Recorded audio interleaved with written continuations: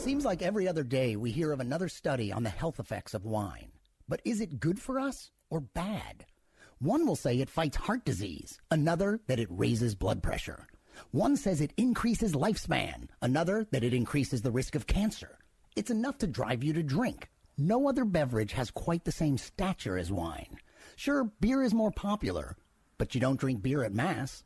At classy restaurants, only wine gets its own special menu.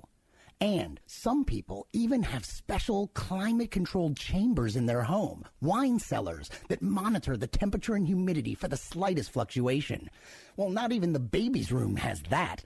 Now, I'm no connoisseur. I'm not a winey or a wino or whatever you call yourselves. I prefer a handful of grapes to a glass of wine. So I wondered, why is wine so intoxicating?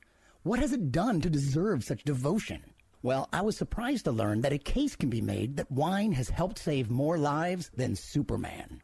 You see, although humans have been making wine for thousands of years, the process wasn't fully understood. Until the 1850s, France's wine industry was in trouble. Wine was spoiling, profits lost. They called in chemist Louis Pasteur. Like a superhero. Maybe they shined a giant spotlight into the sky with a Bunsen burner or a microscope. And he answered their call.